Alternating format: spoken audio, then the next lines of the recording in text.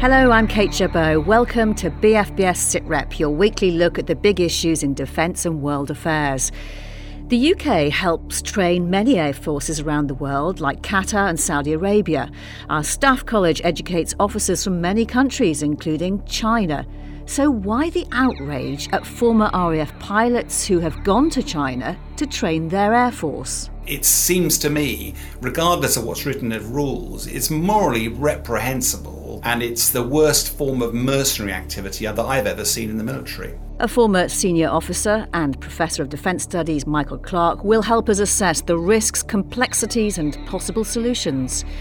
In Ukraine, the capital has suffered more airstrikes. We explain the programmable flying bomb that's wrought havoc in Kyiv. It can go and fly above an area for several hours. The payload is probably, say, 4 times the size of a Hellfire missile. And we have the tales of 6 women war correspondents who got closer to the action than their male counterparts in World War II because the military tried to stop them. The attitude of the military was essentially that wars were not for the weaker sex, that somehow there was something dangerous about women being present.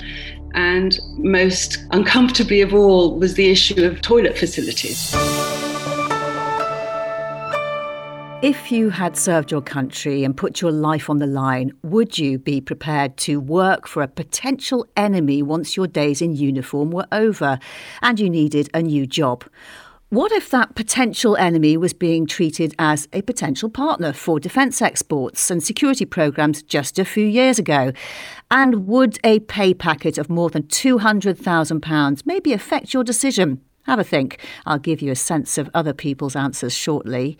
This is, of course, all about the revelation that around 30 British veterans, many of them former fighter pilots, have been training the Air Force of the People's Liberation Army in China. Mike, it's worth pointing out defence sources say those doing the training are not breaking any laws or sharing any secret technology. Their worry is the sharing of British TTPs, tactics, techniques and procedures. What do you make of this? Is it more complex than it might first seem, or is it cut and dried wrong for these veterans to be training China? Well, no, it's not. It's not wrong in one sense, because this is soft diplomacy. You know, this is actually soft power.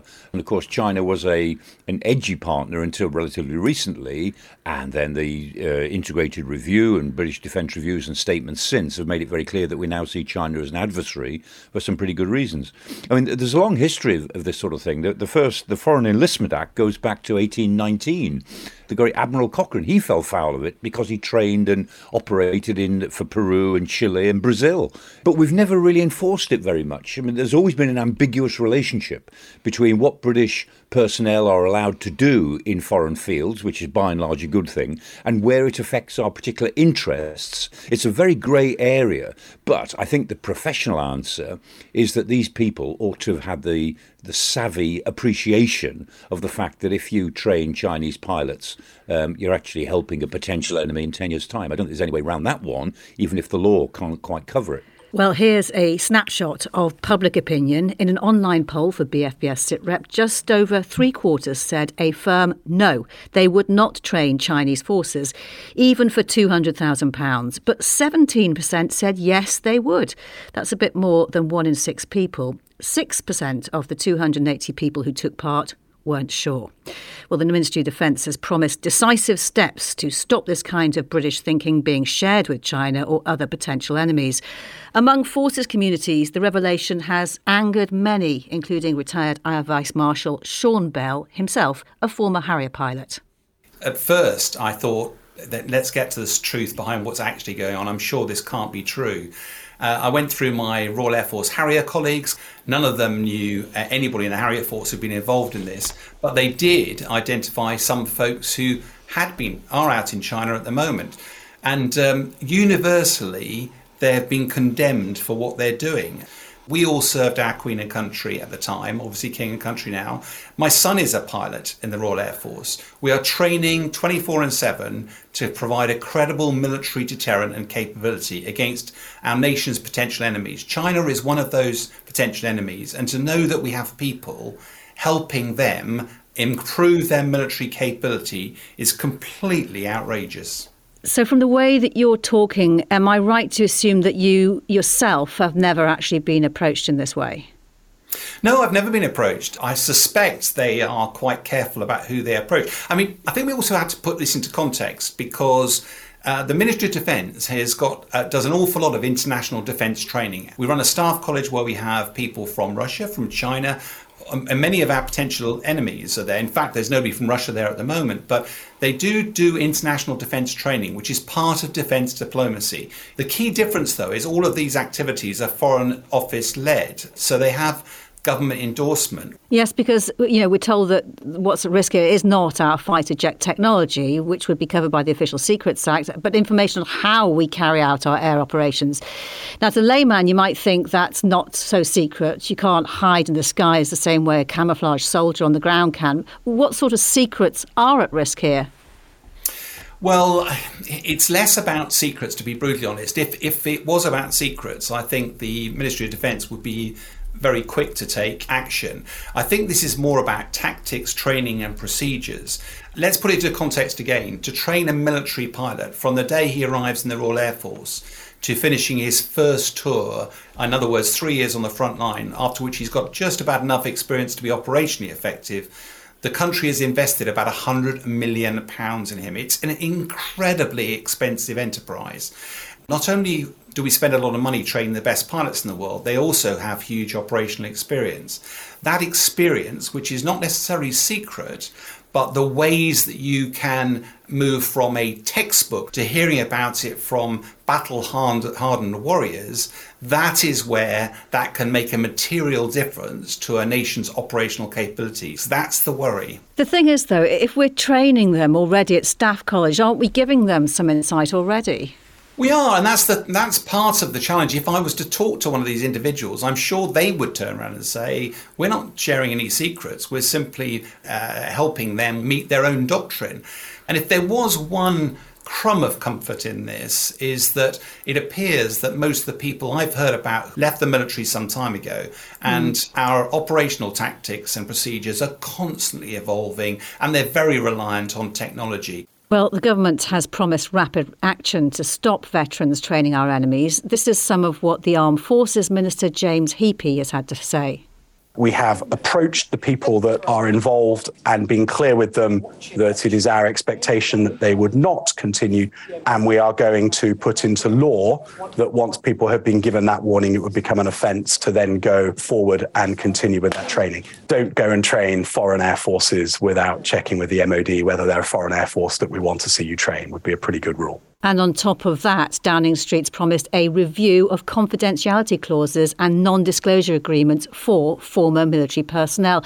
Sean, when you left the RAF 10 years ago, did you have to sign any confidentiality agreements? Were there any discussions about what work would or wouldn't be appropriate for you to take on? Yeah, very definitely. I think it depends. As a senior officer, when you're leaving, there is a lot of paperwork and clearances you have to go through. But you also, you retain a reservist role. The more junior you are when you leave, the more you have to do another job. And the challenge when you're a fast jet guy is that when you leave the military, there isn't a natural job for you to do in civilian streets. You could fly the airlines, but that's a very limited number that can actually do that. And therefore, several people leave and join military flying schools around the world. We've got people who go to Australia, to Saudi, New Zealand, etc. But all of that is an acceptable partnership. This is clearly different when it comes to China.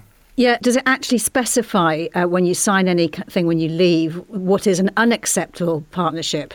No, it doesn't. And again, we're talking 10 years ago, so I'm sure things have moved on. But I think what we're actually discussing here is the moral code here. It seems to me, regardless of what's written as rules, it's morally reprehensible, and it's the worst form of mercenary activity that I've ever seen in the military. So will what the government's suggesting fix the problem? Well, I think there's a number of different ways of fixing the problem. And bizarrely, the very fact that this has now hit the news means that many people who otherwise might have just kept this activity under the horizon are now being thrown into the sharp spotlight. And whilst I wouldn't want to underestimate what the MOD can do, your peers blackballing you as a result of this will also be incredibly powerful. Of course, the moral code, I mean, it's all set in the geopolitical context. Because if we look back to 2015, the Defence Review was talking about growing ties with China on security challenges, economic ties, defence exports. We had the first Sea Lord visiting a Chinese warship in Portsmouth. Would we have barred veterans from working with China in that climate?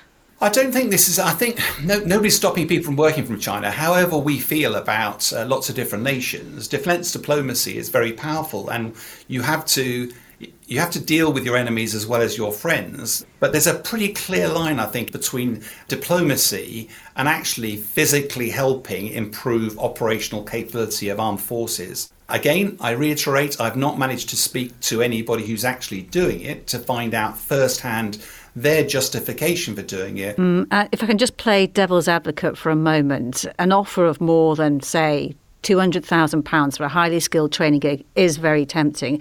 If people think they're not going to be allowed to sell their skills on the civilian market when they leave the RAF, could this become a recruitment problem, do you think? No, I do take your point of being somewhat provocative there, but I know when I was serving the military flying jets, and I know it's true for most of my colleagues, whilst it's important to be paid for doing it, actually it's such a rewarding enterprise. It's so challenging. You're flying the best military airplanes that money can buy. And I honestly couldn't have told you what I earned when I was doing it.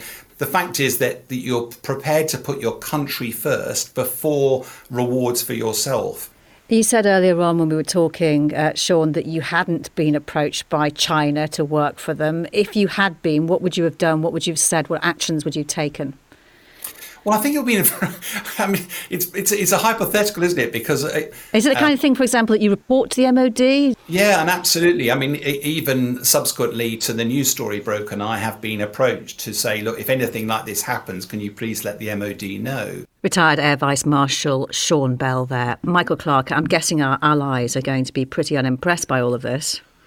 Yes, they probably are, because, we have a reputation of being very careful and very organised in the way that we handle these sort of delicate issues. And, I mean, as Sean Bell said, RAF fast jet pilots represent a small cadre of people who are the gold standard of flying.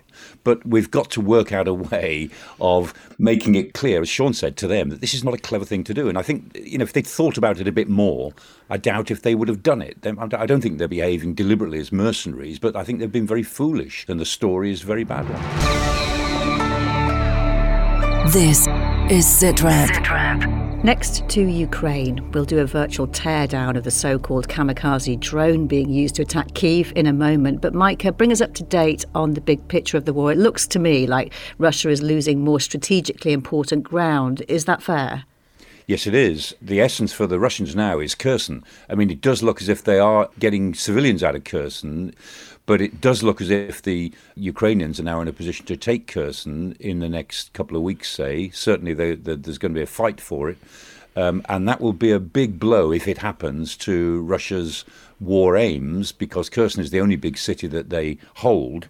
And if the Ukrainians get it back, then that's not only a big symbol of their counteroffensive, but it is also strategically pretty important, because it controls the water supply into Crimea and the big hydro dam at Novokakhovka. So this is the most strategically important moment approaching now of the counteroffensive that the Ukrainians have set up. And Mike, what is the thinking behind President Putin's new security decree? Martial law in the areas of Ukraine he claims to have annexed makes some sense. But why tighter security in parts of Russia? Yes, I mean, it's all rather loosely worded, and we've all been looking at the translation of these decrees. It's not clear how it will work around Russia, but in areas like Belgorod or Rostov, which are on the border with Ukraine, there is a sense that this will allow Russian authorities to tighten up, to stop people leaving, to actually control what happens there. And clearly it's a symptom of the fact that Putin is getting desperate, because the war on the ground is going from bad to worse, to be honest, for him. It has all the symptoms of a leader losing his strategic grip on the situation on the ground, which makes him very dangerous, of course. And so what about this sudden visit to Washington, D.C. by the Defence Secretary to meet his US counterpart, who he met only a week ago at NATO? Downing Street's tried to guide us away from speculation that it could be because Russia could be planning to detonate a nuclear device over the Black Sea. Any idea of what's going on here? Well, yeah, I don't really think it was about the nuclear threat as such. My guess is there was something else that they wanted to deal with face to face. But if I had to guess, I'd say that Ben Wallace wanted to talk to the Tiger team. This is the team that the Pentagon has set up to look at all eventualities, every scenario. So every time the Russians do something, Tiger team gets onto it and works out a range of options to give to the president. They've gamed out everything they can possibly think of. And my guess is that whatever else he was talking about, I think Ben Wallace would have wanted to plug into that so that as and when something happens in the next couple of weeks, Putin tries something different, he's inside the minds of the Tiger team group. If I had to guess, that would be my guess. Well, despite Ukraine appearing to have significant strategic momentum, it is still suffering badly at the hands of Russia. Air attacks far away from the main battlefields have continued, apparently in an effort to take down Ukraine's energy supplies.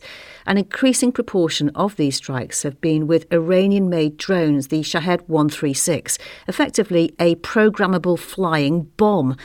Professor Peter Lee, an RAF veteran who is now Director of Security and Risk Research at Portsmouth University, has been telling me more about this drone. They probably have about an 80 or 90 kilo payload. So the payload is probably, say, 4 times the size of a Hellfire missile. That means that the explosion is going to be certainly big enough to destroy a building, but it's not going to destroy a whole area. It's claimed that it's autonomous, but I think it's probably more automated. So it will have programmed into it target coordinates. And then it has a loiter capability, so it can go and fly above an area for several hours. Then when it's in position, it will, at a certain time, probably a pre-designated time, it will fly into whatever those coordinates are. So it could be a building, or it might be just an area. It might not be that accurate because you need to have at least decent GPS global positioning to get a very accurate strike. And I don't think the point of these is to have a very accurate strike. I think the main capability is psychological. So it's not actually being live piloted as such, it's being pre-programmed, is that right? Yes, as much as we know from all the reports that have been made and intelligence that can be gleaned and made public. And part of the reason for that is if it was being live piloted, say from a satellite, that would be extremely high-tech and very expensive, but a live link could potentially be disrupted. And does it have any other capabilities aside from being an explosive weapon? Does it feed back pictures or any other surveillance data? No, it seems to be quite a basic drone, very basic engine. The optics good enough to hit roughly where they want to hit, but because they're effectively disposable, every additional bit of capability you put on there, so the ability, for example, to feed to live feed images and signals back to a base somewhere, every time you have increased technology, it increases the cost and increases the cost significantly. So it only really works as a usable, disposable weapon for the Iranians and the Russians if the cost is kept down, and the cost is kept down by keeping them fairly basic. And is that what the advantage is then of using a Shahed 136 over a missile, that it's perhaps cheaper and accurate enough? I'm not actually convinced either way. I think if I had a good missile that can hit a target accurately, I would be sending a missile. So there's a good likelihood that one of the things that Russia is saying by using these is it's trying not to use as many missiles, or it just doesn't have as many missiles as it would like. So this is the cheap option. And are they much easier to counter than a missile because they fly more slowly? Yes. It depends on the system, of course, that you're using for air defence, but it's easier to hit something that is larger and flies slowly than smaller, or at least missile-shaped that flies very quickly. So these are kind of mono wings, delta shaped, so it's a nice big triangle in the sky moving at not much more than 100 miles an hour. So that would be a good target to try and hit with an air defence system. And we've seen reports they're quite hard to pick up on radar. Why is that? If they're hard to pick up, it will be purely on their size. They have a wingspan of... The other alternative is that if it's flown really quite low, then it may duck under some of the radar capabilities. I think sometimes what the Russians tend to do is overclaim on capabilities, and by putting the word out that it is somehow sneaking past the air defences, again it increases the psychological impact on communities where it might be used. Drone expert Professor Peter Lee. Now, a first for BFBS SITREP. We're about to hear from a celebrated dance critic. Bear with me, caller. The story and stories of World War II have been told many times in many different ways. When they were first told, they came almost entirely from men who did the fighting and most of the reporting. But a handful of extraordinary women defied official bans to become war reporters. The dance critic Judith Mackerell stumbled across the story of one of them while researching a history of the Paris Ritz. It inspired a big change of direction for her writing, and now she tells the story of the war through the experiences of 6 women reporters in her new book, Going with the Boys. I think even though more and more historians are beginning to recover women's voices and women's stories, there is still a sense that wars are written by men for an audience of men and largely focus on the experiences of men, which, is not surprising. Until recently, it was essentially men who were out there in the battle zones.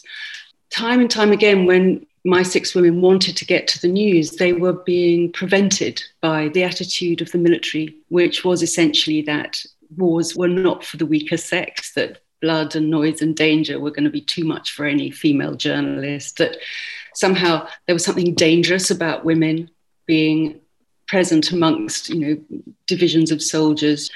And most uncomfortably of all was the issue of, toilet facilities. Would women require their own special facilities out in the battle zones? But it was, in certain cases, the very fact that it was so difficult for them to get to the news, that they weren't part of the official press corps, that they got to stories that men didn't get.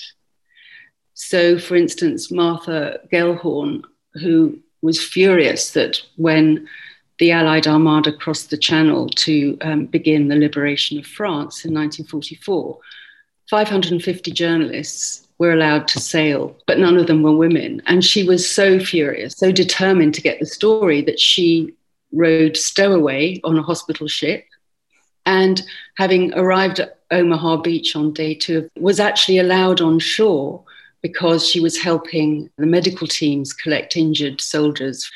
And unlike her male colleagues who were only allowed to report on the action from planes or ships, she was there with the fighting just going on behind the sandy cliffs. So simply by virtue of the obstacles that had been placed in front of her, her account was more vivid and more raw. And how did you choose the women you wrote about? Well, I came across the first of them, Helen Kirkpatrick, by accident. Actually, I was researching a previous book. This young woman arrived in Paris the day after it was liberated and had been invited to lunch with the writer Ernest Hemingway at the Ritz.